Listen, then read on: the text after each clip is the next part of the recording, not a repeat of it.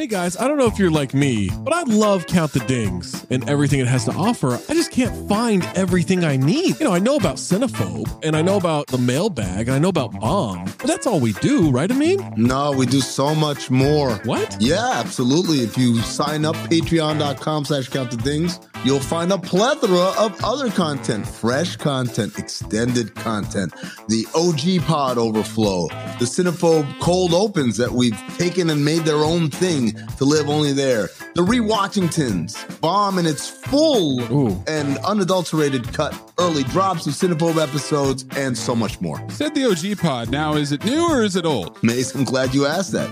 It is a new incarnation of the old OG pod. Oh. So it's me, Zach, Trey, Waz, Tom. I love those guys. Just like we always were. Going back to the True Hoop days, we're recreating that magic, recapturing it, and putting it back out. We're talking hoops, we're talking pop culture, and most importantly, we're talking for 40 minutes for free, but then another specific Patreon exclusive segment for every one of those episodes. Funny enough about that OG pod, you're getting Tom and Trey on Mondays. You're getting me and Waz, aka Zosny, on Wednesdays. Amin's floating in between. I'm a floater. You never know when you're going to get Amin in those, so you got to listen to them all. And what if I'm not sure what Maze looks like? Because I've always thought he's a fat man with a fedora. He's got a weird voice. How can I see for myself what this Maze character actually looks like? It's crazy you don't know the answer to this because it's the Cinephobe Pod YouTube page. What? The CT5s on the Cinephobe Pod YouTube page,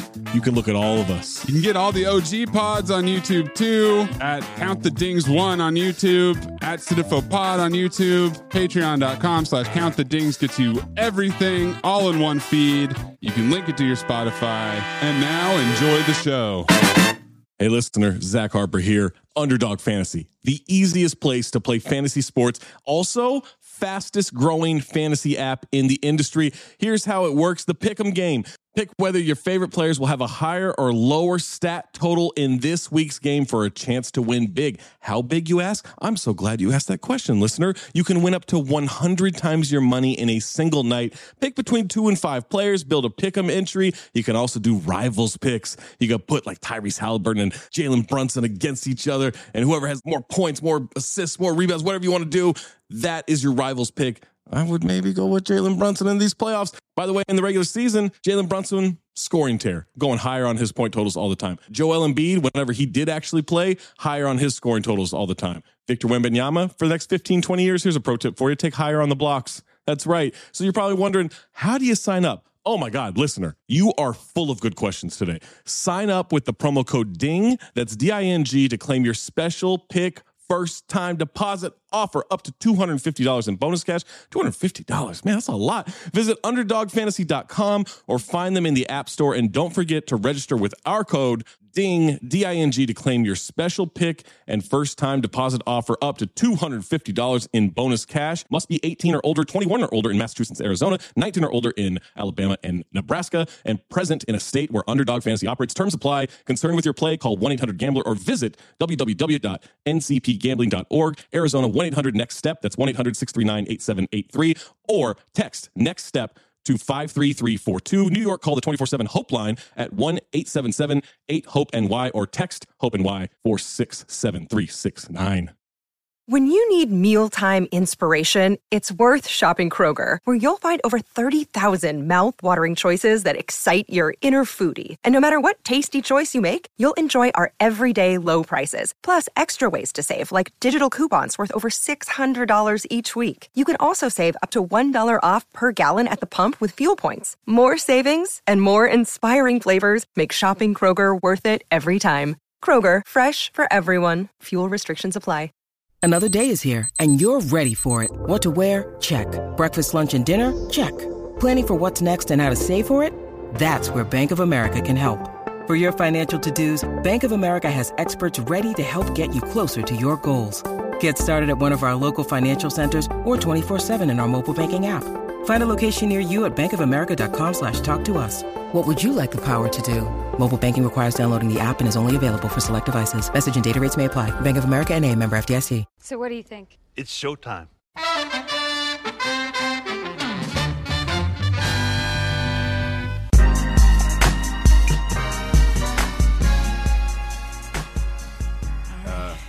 Get the right, show guys. started, guys. Yeah. Let's get it cracking. What are Remember how to do this, Jason? No, I don't. It's been so long. Birdman hand rub Yeah, on the way Birdman in? hand rub. Let's get it back. Okay. Welcome back. Yep, Yeah. right about Okay. it. Yeah. Welcome back to another episode of Showtime. I'm your host, Jason Madison, joined always by my illustrious co-hosts, Bethany Anderson and Anthony Mays. What's going on, guys? I missed you. Group hug. Hey. Bring it in. Bring Atlanta came back for a second season in a year, so we had to come back. We can't leave you hanging. Can't That's leave right. you guys hanging. I'm excited. I'm just going to say that. I'm excited. I'm excited, but I'm like really sad because this has been one of the only shows that I make sure I tune into since it started. And so now that this is the last run, I don't feel good about it. Right. I feel that. Yeah, I was watching it and I was getting kind of like, damn, this is it? Like, they going to wrap it right here? You know? And I was remembering like all of the negative criticism I was giving them in season 3 and I was like, maybe I shouldn't have been so hard on them. I really love this show. I love the characters. I love Darius. We're gonna miss that guy. You know, Earn, show back up. They turned it back into a regular show again. So that was really what put my heartstrings the hardest. Because I was like, oh, they're giving me what I want. Damn, I did actually really fuck with this. Which is funny because they might pull the rug right from under you. Yeah, exactly. So we just never know how never things know. are gonna go. We never know. You never know. Yeah, they gave us 2 in a row here for the initial drop, and yeah, episode 1 was called The Most Atlanta, and I feel like it was almost fan service, right? Like you were saying, Jay, like they got back to what they do. They got everybody back in the mix. We're back in Atlanta, and that felt like a pretty classic episode. And then episode 2, The Homeliest Little Horse, I think in some ways was kind of winking at Brown Skin Mirror from season 3, you know? Because Yeah, it it was the a- whole plot line with the woman in the book. Yep. It was like a combo of the strange parts of season 3 that were kind of hit and miss and the old stuff of the show. It was like, okay, we're going to throw in a random storyline, but we're actually going to connect it this time to the real Yeah, storyline. look at that. Yeah. Isn't that wild? Yeah. Would they actually pay it off? Yeah. And that was a great payoff. They don't I just loved leave you it. hanging? Yes. That's what I'm saying. I really fell back in love with the show because they did all of the things. It's almost like they're listening to the podcast. But yeah. Oh my gosh. But yeah. Yeah. So, Maze, can you do your usual and read us what the the episode descriptions? title? Yeah. Yeah, so The Most Atlanta, woo child. ATL is the ghetto these days. I'm thinking about moving to Miami where it's safe. Leave all my exes on red. And then The Homeliest Little Horse, we got grown men out here being this petty. Y'all really need therapy. I don't, because I already know what's wrong with me. Okay. So we start episode 1. Clearly we're at a Target. We got some looting going on. Target. Yes. And we have, Darius just casually strolling in. Of course, as the viewers, we think like, oh, he's going to come in and see maybe what he can do. No, he's there to return a fucking air fryer. Because he already has an oven, Yeah. which is one of my favorite lines just to get this thing started.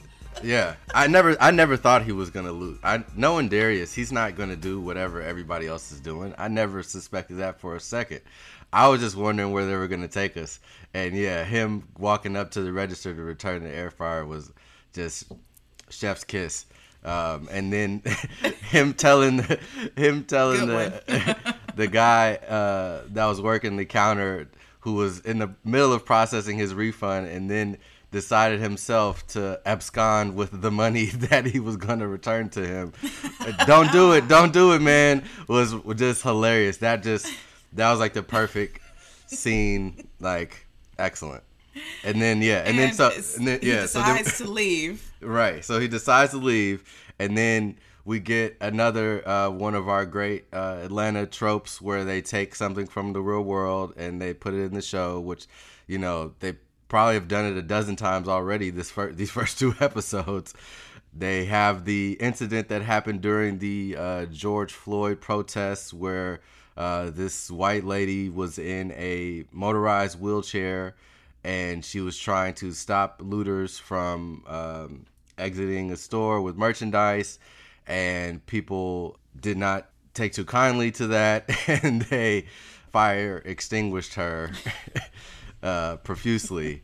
And so this was recreated in the show, and she singles out Darius as the lone assailant who she wants to track and follow, even though he lets her know from the jump, hey, I'm not stealing this. I'm actually just returning this gift. And yeah, so she then... she's basically like, not on my watch. Not on my watch.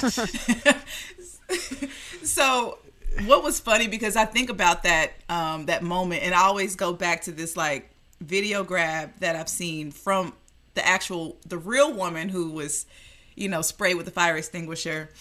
And it was on Snapchat, and someone posted, she's stabbing people. Like, did you guys ever see that? Nah. So the fact that they had her in the wheelchair with the knife was just hilarious. It was hilarious. Yeah, her coming after Darius the whole rest of the episode kind of reminded me of like the tortoise and the hare, where it's like this. She's like this turtle who's just never gonna stop. Yeah, she's gonna keep coming at this glacial pace. Yeah, and there's that great moment where he gets out of the car when Alfred is parked in traffic, and she's like already there, and she like swings on him. It's like she just slowly crept up on him, but then all of a sudden she appears, and he climbs up. There's that time when he climbs up like up a level, and she can't follow him. She just resignedly just turns around and keeps going. Yeah, that was, he's like Anakin, I have the high ground. She was. I have the high ground, and she's just like, so what? Like, I'm gonna find you again. Yeah, she didn't give up. She did not let that deter her from following him. So yeah, no, I love this episode. It gave me I don't know if you guys are Seinfeld fans. I think Maze, you're a Seinfeld guy. Yes. The parking lot. Definitely intentional. The parking lot vibes, you got that from this episode. Mm-hmm. So exactly. Once they literally can't find their car, but yeah, exactly. I thought when they ended, so they go to the mall, right? They go to the mall, and it's like a dystopian time portal where every single person is an X. And they just keep running into X's over and over and over again. And I love when they go to the AT&T store and Van is like, we went to a Kid Ink concert 10 years ago, and he's still working here. And he's like, yeah, I'm just trapped by my job right now, But, I found this to all be really interesting because they're back in Atlanta, right? And so they're like hitting hot spots. So we got Atlantic Station, which is funny because everyone that I know from Atlanta always, oh yeah, I saw such and such. I ran into this person over at Atlantic Station. So I could see this being like for Ern and Van, like they've been out traveling, they're moved on in their life, and then you go back to a specific place back home, and it just it gives you that feeling like, man, I should not be here. And then you have the music playing in the background, Deborah Cox, nobody's supposed to be here, and I'm like, okay, what's happening here? This is some really creepy shit. Well, that's what I was saying. It kind of felt like a time portal because when they start to not be able to get out, that is where it's like, oh God, did they accidentally like slip into a loop, And then when the other girl, Kenya, I think her name is also like lost. And she doesn't know how long she's been there. And she says, what was on the marquee when you showed up? She says, now you see me too, which also is a cinephobe, but it's from like 2014. So she might have been there for 8 years. She just doesn't know. Right. I found hysterical. I was going to say, let me take this opportunity to tell a quick Kid Ink story.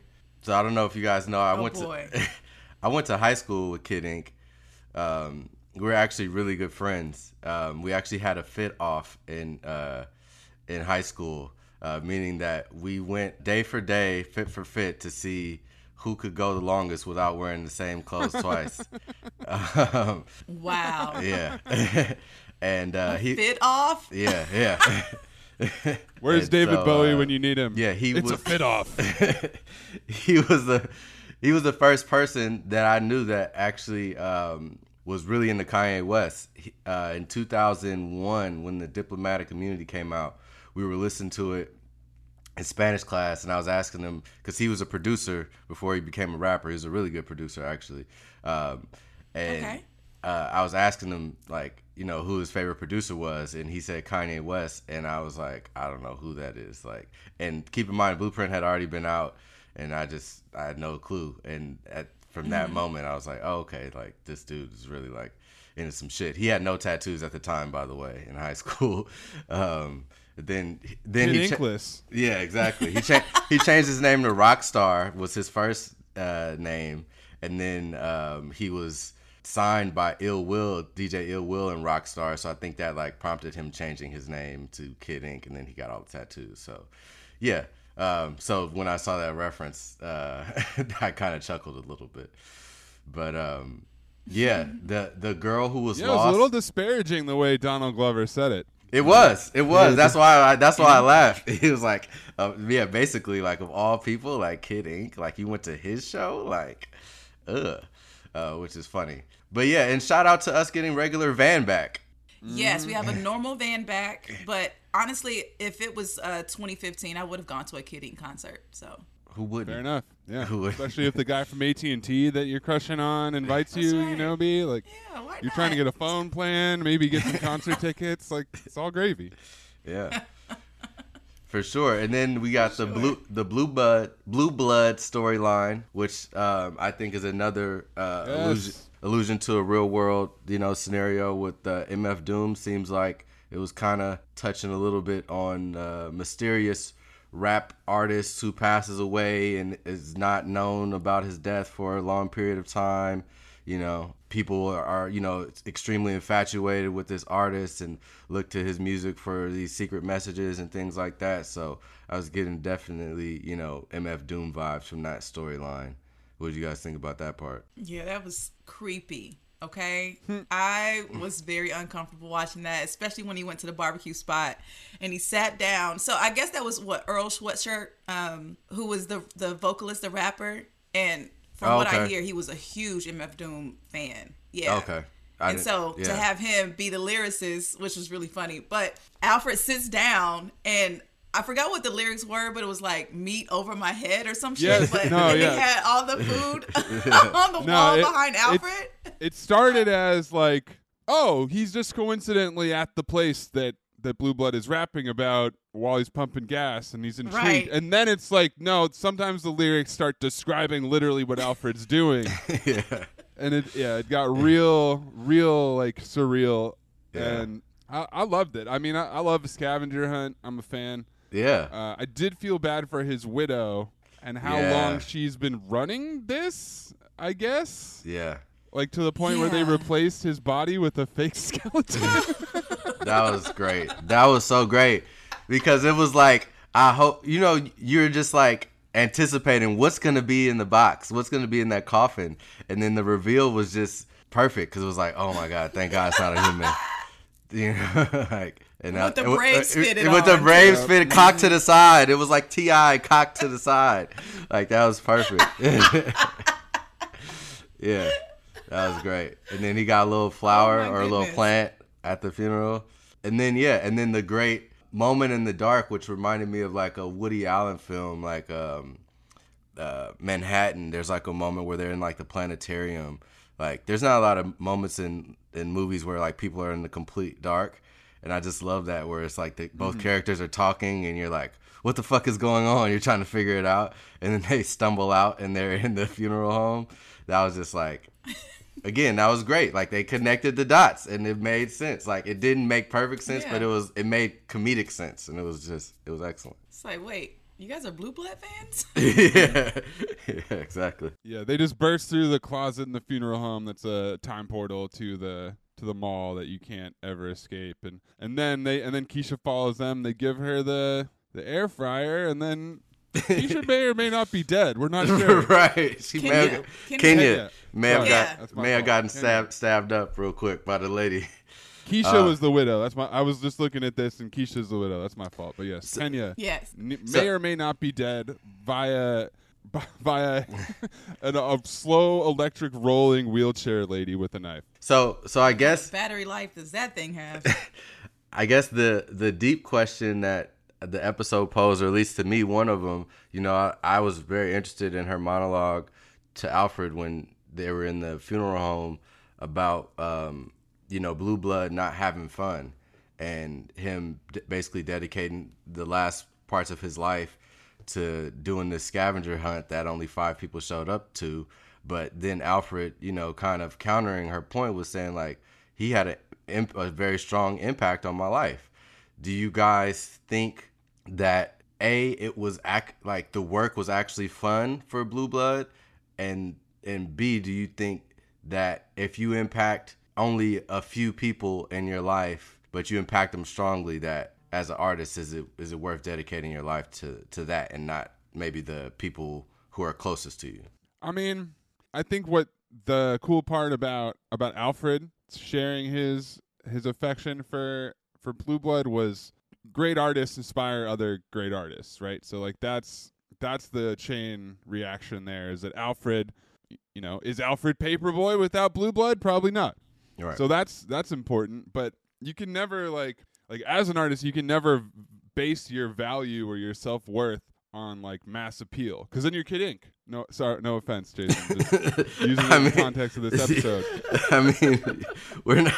It's okay. I'm not a huge fan of the work. I'm not expressing my own views. I'm just using the text as my explanation here. Yeah. Like, you have to make art that's important to you and that you value. So if Blue Blood didn't find his own peace, like if he was unsatisfied, like that sucks. But it seems like with the scavenger hunt and with the kind of underground nature of his artistry, he was self-satisfied and he was just like a natural creator. So I think it worked out for Blue Blood.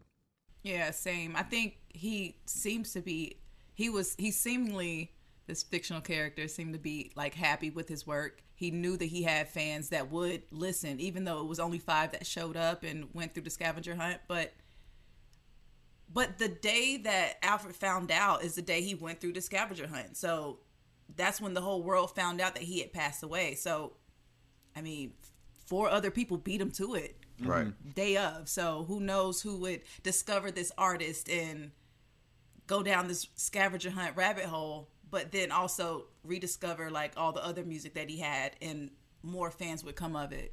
Yeah. More impact would happen. Yeah, for sure. What do you think, Jason? Like the whole artistry and the whole having fun part? Man, that's a tricky thing. I think it's because there's differing degrees of talent and difficulty for people to create. Some of it is easier than others. Some people can act really easy or sing really easy or paint really easy. Some people it's painful. You look at a Van Gogh or, like whatever, like, there's so many different levels of joy and pain that people experience through their art.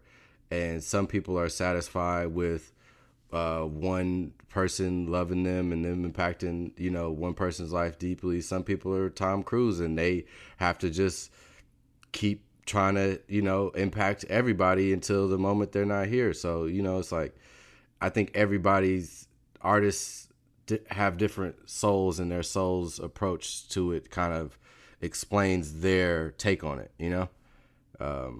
So basically, most underground artists are content with affecting the people who they affect, and they're usually seem to be happy with that.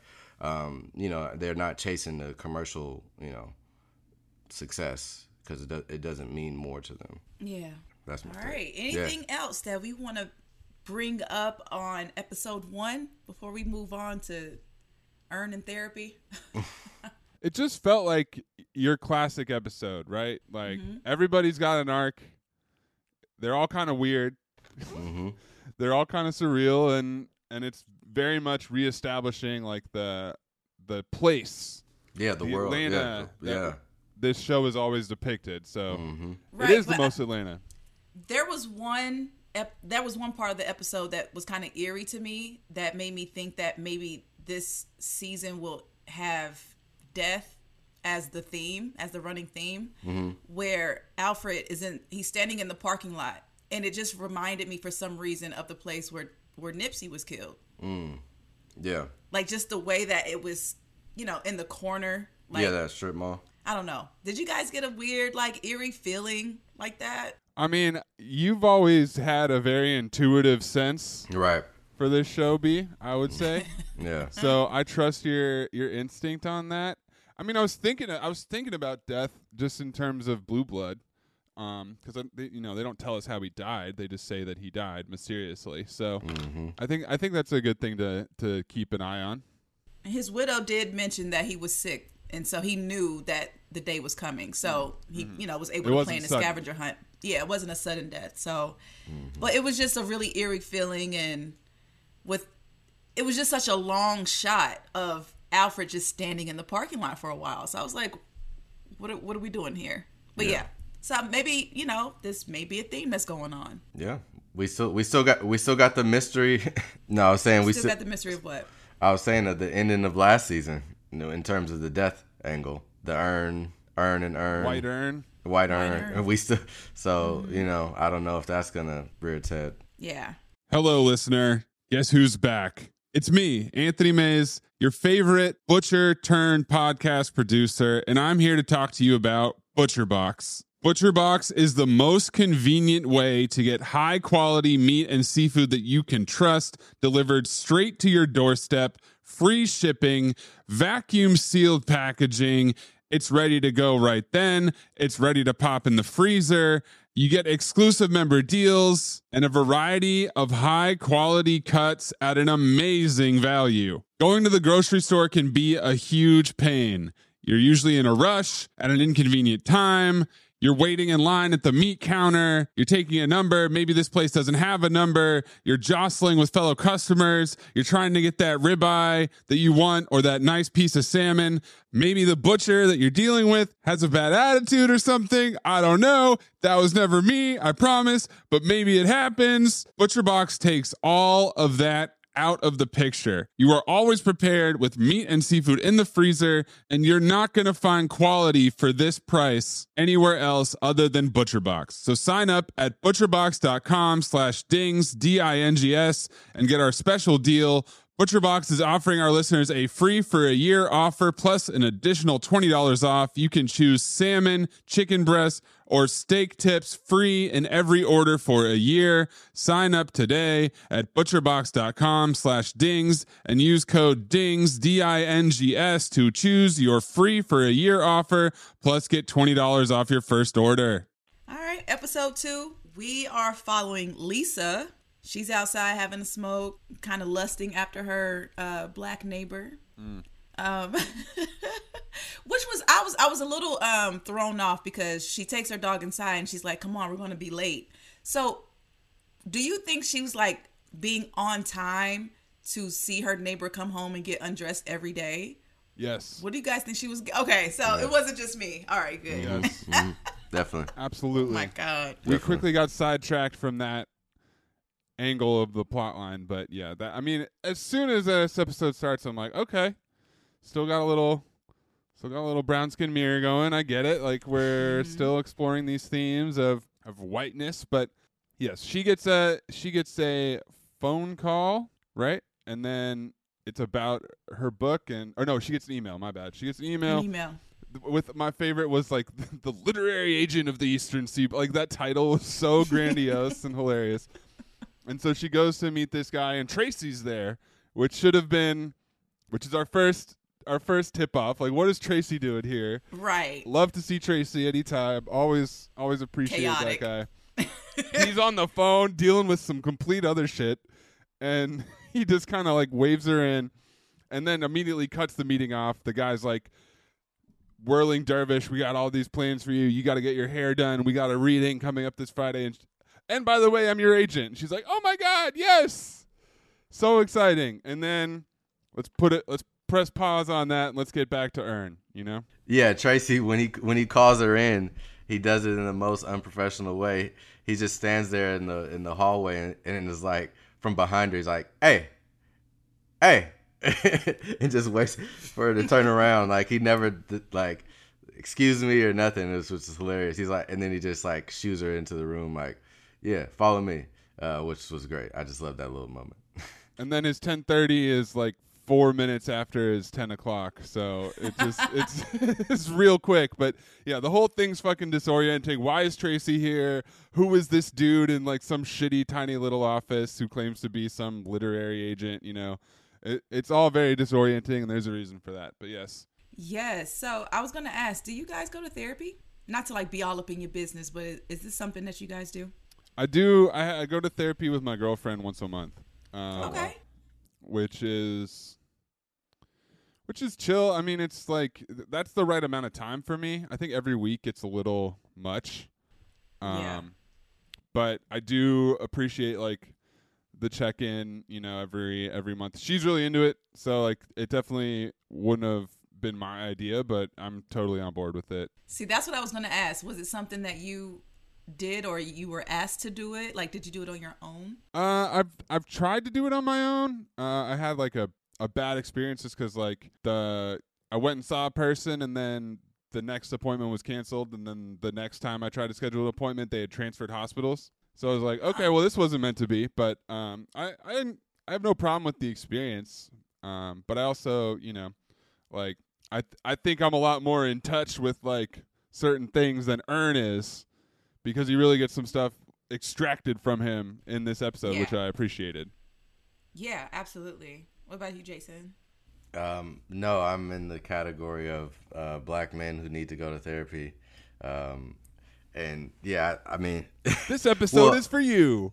Yeah, no, I mean, definitely, it really is, because, you know, I've been in relationships, and, you know, even my current relationship, like, we both talk about needing to go to therapy, and it's something that I've said that I was going to do for a long time. And it's like, you know, that's a common Twitter joke now of like, you know, guys will do XYZ instead of going to therapy, or like, you know, everybody.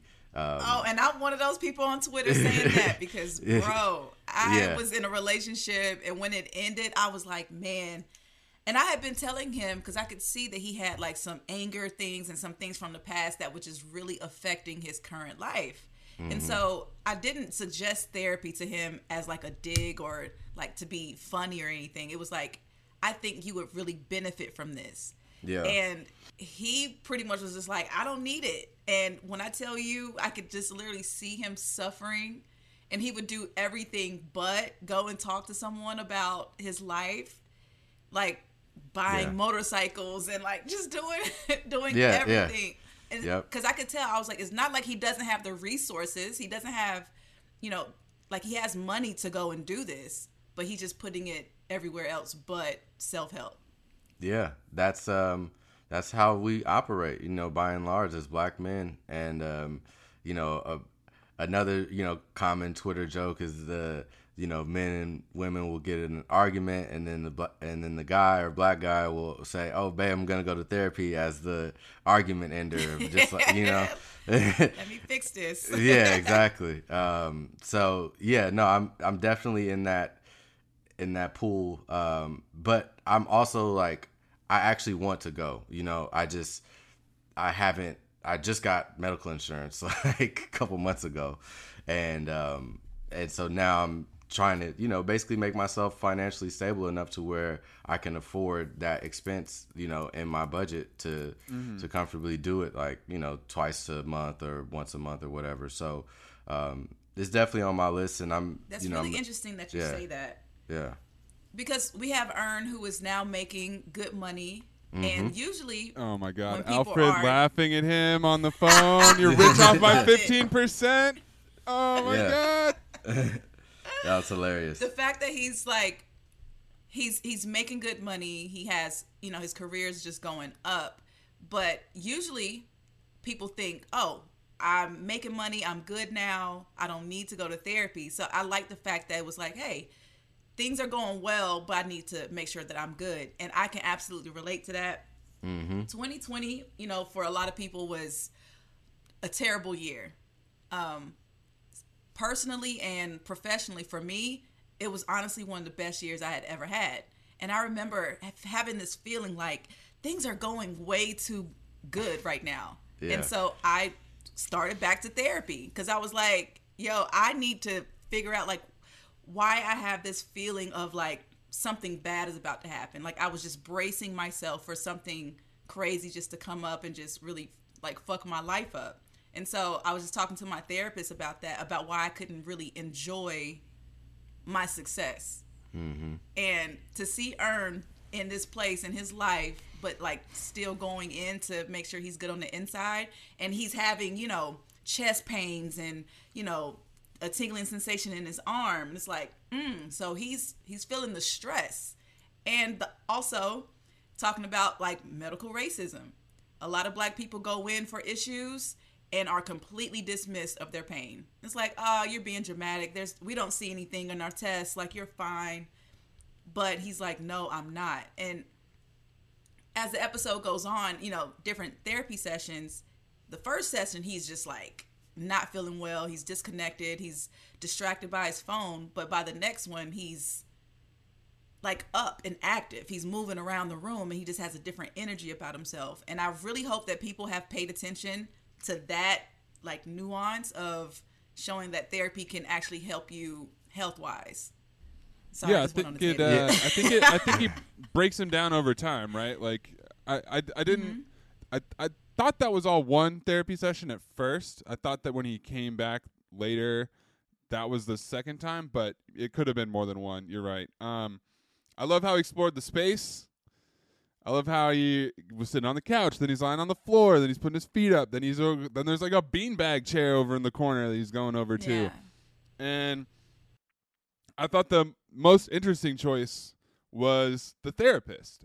Having a similarly aged Black man as his therapist who could actually hear him, and almost like the majority of the issues that he brought up were essentially like because he's Black. So it's like having a man who has probably experienced very similar stuff in his life, at least has the basis for empathy and listening, was super important.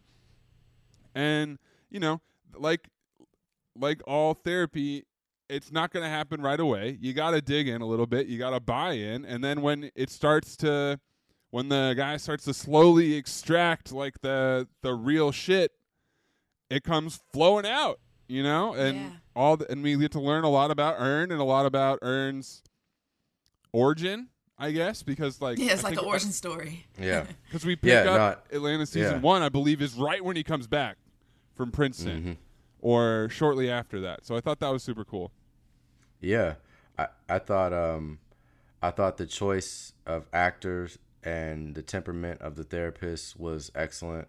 The guy just gave a great performance, and I think that was really important to people viewing the show who are hesitant to the idea of therapy, to the idea that they can possibly get somebody like that. I think for Black men, a large part of it is that not only do we not want to talk to anybody, it's the thought of the type of person that you would be talking to that is also a major deterrent, right? You don't want to be giving your secrets to a stranger or to some, a white person or older person or, even a woman who might be judgmental of your manhood, or, there's a lot of things that men don't want to speak about in terms of their reasoning behind not wanting to do something. And I thought their character choice was perfect to kind of alleviate all of that. I loved the way the scenes were shot. Even his posture, kind of piggybacking off of what Maze was saying, in the beanbag chair, the way the light was hitting him as he's telling this story. I thought the story was a great anecdote about race and behavior, and, how institutions work against, minorities, and they always take the side of, white people, and especially white women. And, obviously there's a little bit of Emmett Till in that. where he's just like, hey, I trusted this white person and they basically ruined my life, and they gave me what I thought was some sort of a level of authority, but it was really only in name only, right? He didn't really have any authority, and they were basically just giving him a string to see if he would fuck up, and when he did, they were quick to expel him. Which, whether that story is true or not, it seemed very true. Obviously it's a TV show, but it seemed like something that could definitely happen in real life, which was another, I thought was a great piece of writing throughout the whole episode. And then, explaining how things that happen in your early adulthood, how it can affect the way you show up for the rest of your life. So yeah, we see Earn being a very petty, spiteful person, which as soon as he said something about how he loves being spiteful, it took me back to his appearance on The Shop, where he was like, I'm petty. He was just talking about how that just fuels him, how he made his album because someone said that he wasn't hot. And it was like, oh, I'm not? Okay. And so the therapist had a quote. He said, spite can be very powerful, but it can also leave you depressed and empty. Goals stop becoming yours. You start becoming a book written by someone else, someone with no incentive for your well-being. And I was like, woo, a word. Okay. Yeah, that's deep. And it's funny that the spite leads out to a woman writing a book. You know what I'm saying? So it makes sense. But let's stay with the therapy for a minute. Let's talk about, so we've got the hint at he's thinking about leaving Atlanta.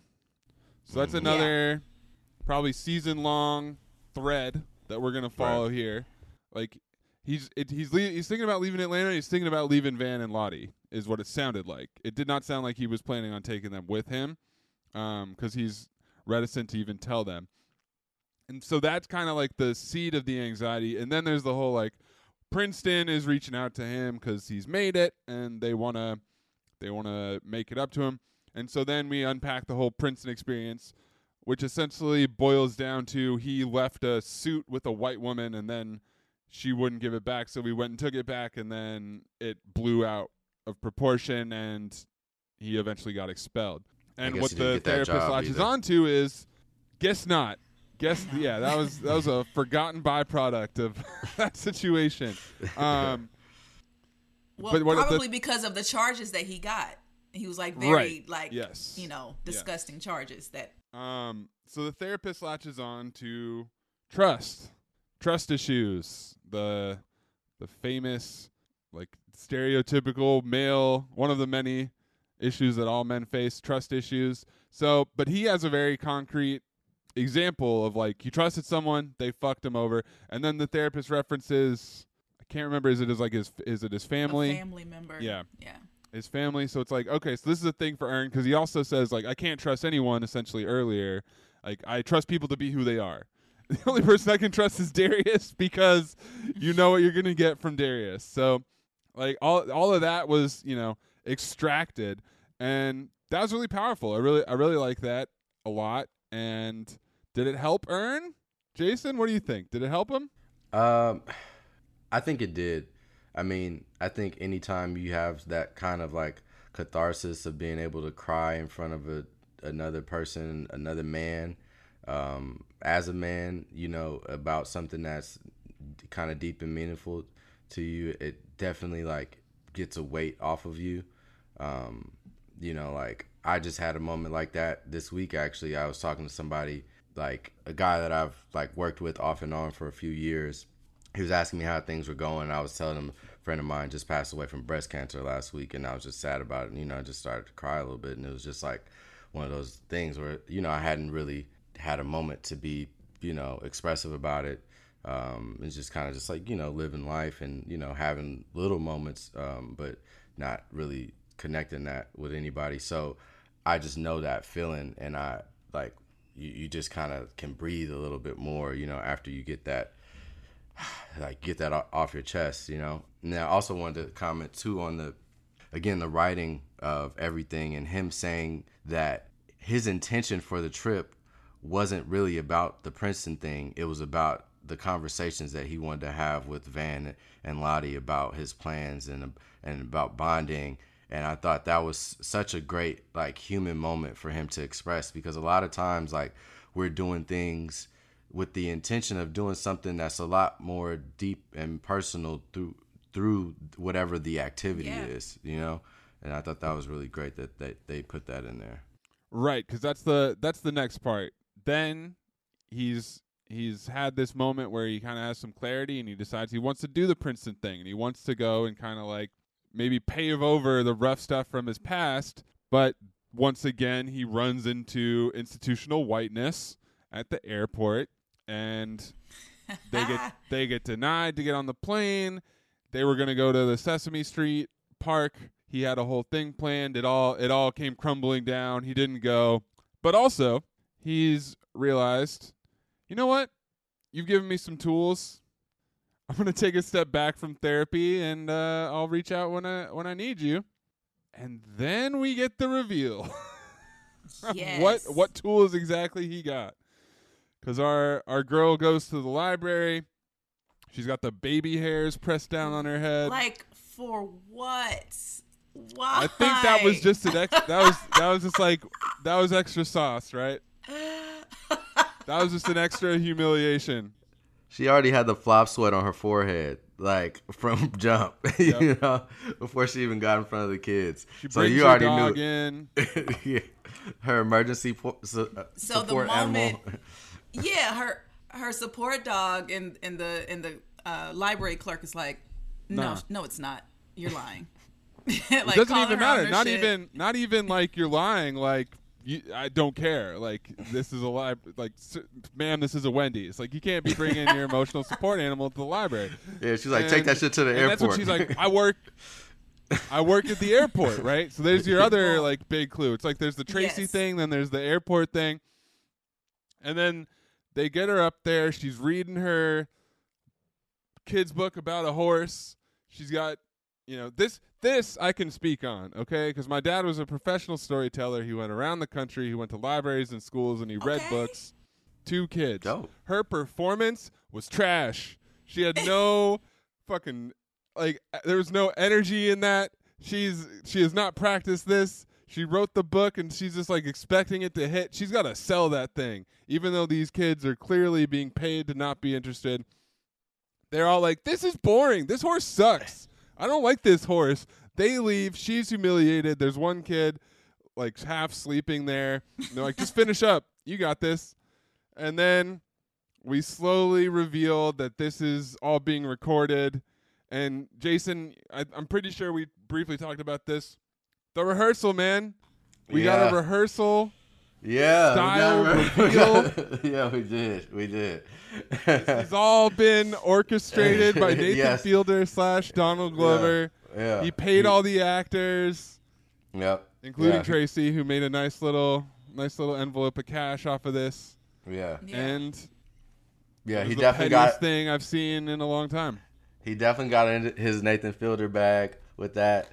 Oh man, we gotta eventually do a whole episode on the rehearsal. B, I need you to watch that show. It's the most incredible 6 episodes of television I've seen in some years, maybe ever. Honestly, it's fascinating. Like it's endlessly fascinating. All right, the rehearsal is on what platform? It's on HBO Max. HBO. Yeah. All right. Yeah, but yeah, that was just a great reveal. Yeah, I loved her just sweating through the whole thing. The kid saying the horse looks like it's farting. It was just great. The whole thing was hilarious. Like as a parent, I'm watching this like and seeing the parents standing in the back and these kids are like airing out their grievances with the story. I was like, something's going on here. Like, because usually like, no, be quiet, be respectful. No. The parents are letting the shit fly. So I was like, okay, I see something's happening here. What about the friend? The reveal, though. Her best friend. The meal with the friend who's just like, I'm not giving you any more money for your bullshit. Hey, she's basically like, your writing is trash. For me? But she was like, tell me my writing is good. And she's like, I can't do that. Not going to happen. But that's the thing. To you, baby. That's the other thing is like you submit a manuscript for a kid's book and you don't even have art. Like, art is the kids' book. I hate to be that reductive. Like, yeah, it's primary. It's more important than the words for sure. So like the fact that she thinks she can just get a kids' book made just off of like the humblest horse, you know, helping the other horses. It's like, yeah, we've heard of Rudolph. Thank you, Miss Thing. It's gonna be the new Bernstein Bears, or Berenstain, or whatever. Shout out the Mandela effect. Yes, but the reveal party that Ern throws and having his people kind of hold him accountable, like, yo, bro, like, what the fuck was that? You did that for what? That happened like 2 months ago. Like, why are you doing this? And I really enjoyed being able to watch Ern go from like, yeah, I did that shit to like, wait. Maybe I should go back to therapy. Yeah. Yeah. Well, so here's what I want to ask you both. This seemed, I would say both of these episodes, there seemed to be a little bit of a response to the criticism of season 3. Number one, it's like we're putting it in your face that we're back in Atlanta. And then in this episode, it's like all the brown skin mirror stuff. Maybe we were just being very petty and organizing all of these storylines to ruin white people's lives, like fictional white people's. But, you know, it's like putting white people on blast. So would you agree with that sentiment? I don't know if they necessarily responded to criticism, though, because didn't they film these seasons all at once? Oh, they probably filmed them all together. That's the thing, right? Yeah, it's like the timeline. The timeline is interesting. So, but like, maybe not the criticism, but just like a reflection of what they did in the last season. Yeah, I think there might be an angle as well of like, oh, when we drop this, niggas is gonna say, and kind of anticipating criticism and kind of anticipating how people are gonna react, because it feels like that's what the writing room is like. Yeah, they base things on what the projected reaction is gonna be. Exactly, and that's kind of what it feels like to me. Knowing that they shot them back to back and that they were probably all written in one whole sit down. So yeah, I mean, I don't really.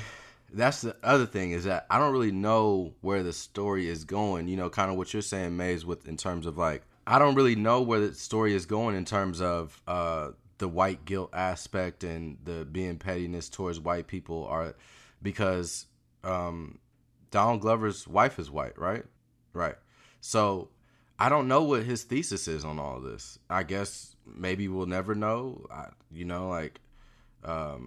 But it's interesting that he chooses to pick on white people and he has a white wife. I really am curious to know what Dr. Umar thinks about all this.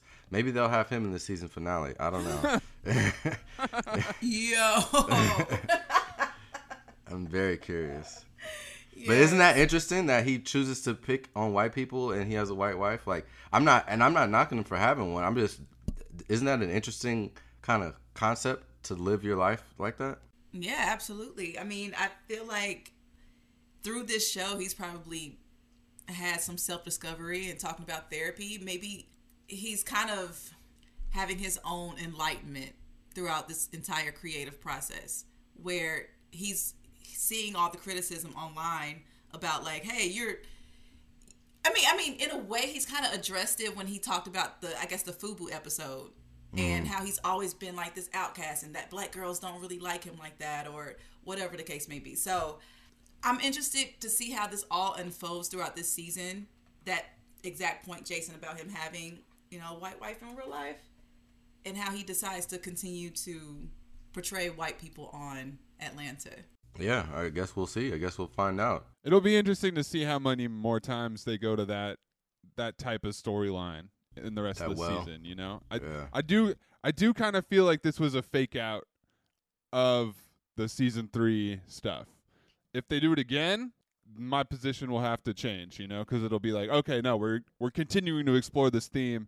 It's not just like winking back at what we've already done. But the rehearsal comparisons were undeniable. I was screaming. Yeah, it's changed my life forever, Jason. I'll never be able to look at anything the same. Never. I mean, I gotta see this shit now. Yeah, no, seriously. I hope that we can find some time to dedicate an episode to that show because, the level of genius is just astonishing. Like, yeah, I was just flabbergasted from beginning to end. Like, the first episode is a great standalone, and then the rest of the season, because, I mean, I don't know. I'm not even gonna get into it, B, because you haven't seen any of it. Yeah. B can watch the first one, and we can circle back next week or something. Yeah. Okay. Yeah. I'll check it out. It's digestible. Sure. It's doable. But we gotta give a quick shout out to young Alfred's favorite movie, Mulan. Yeah.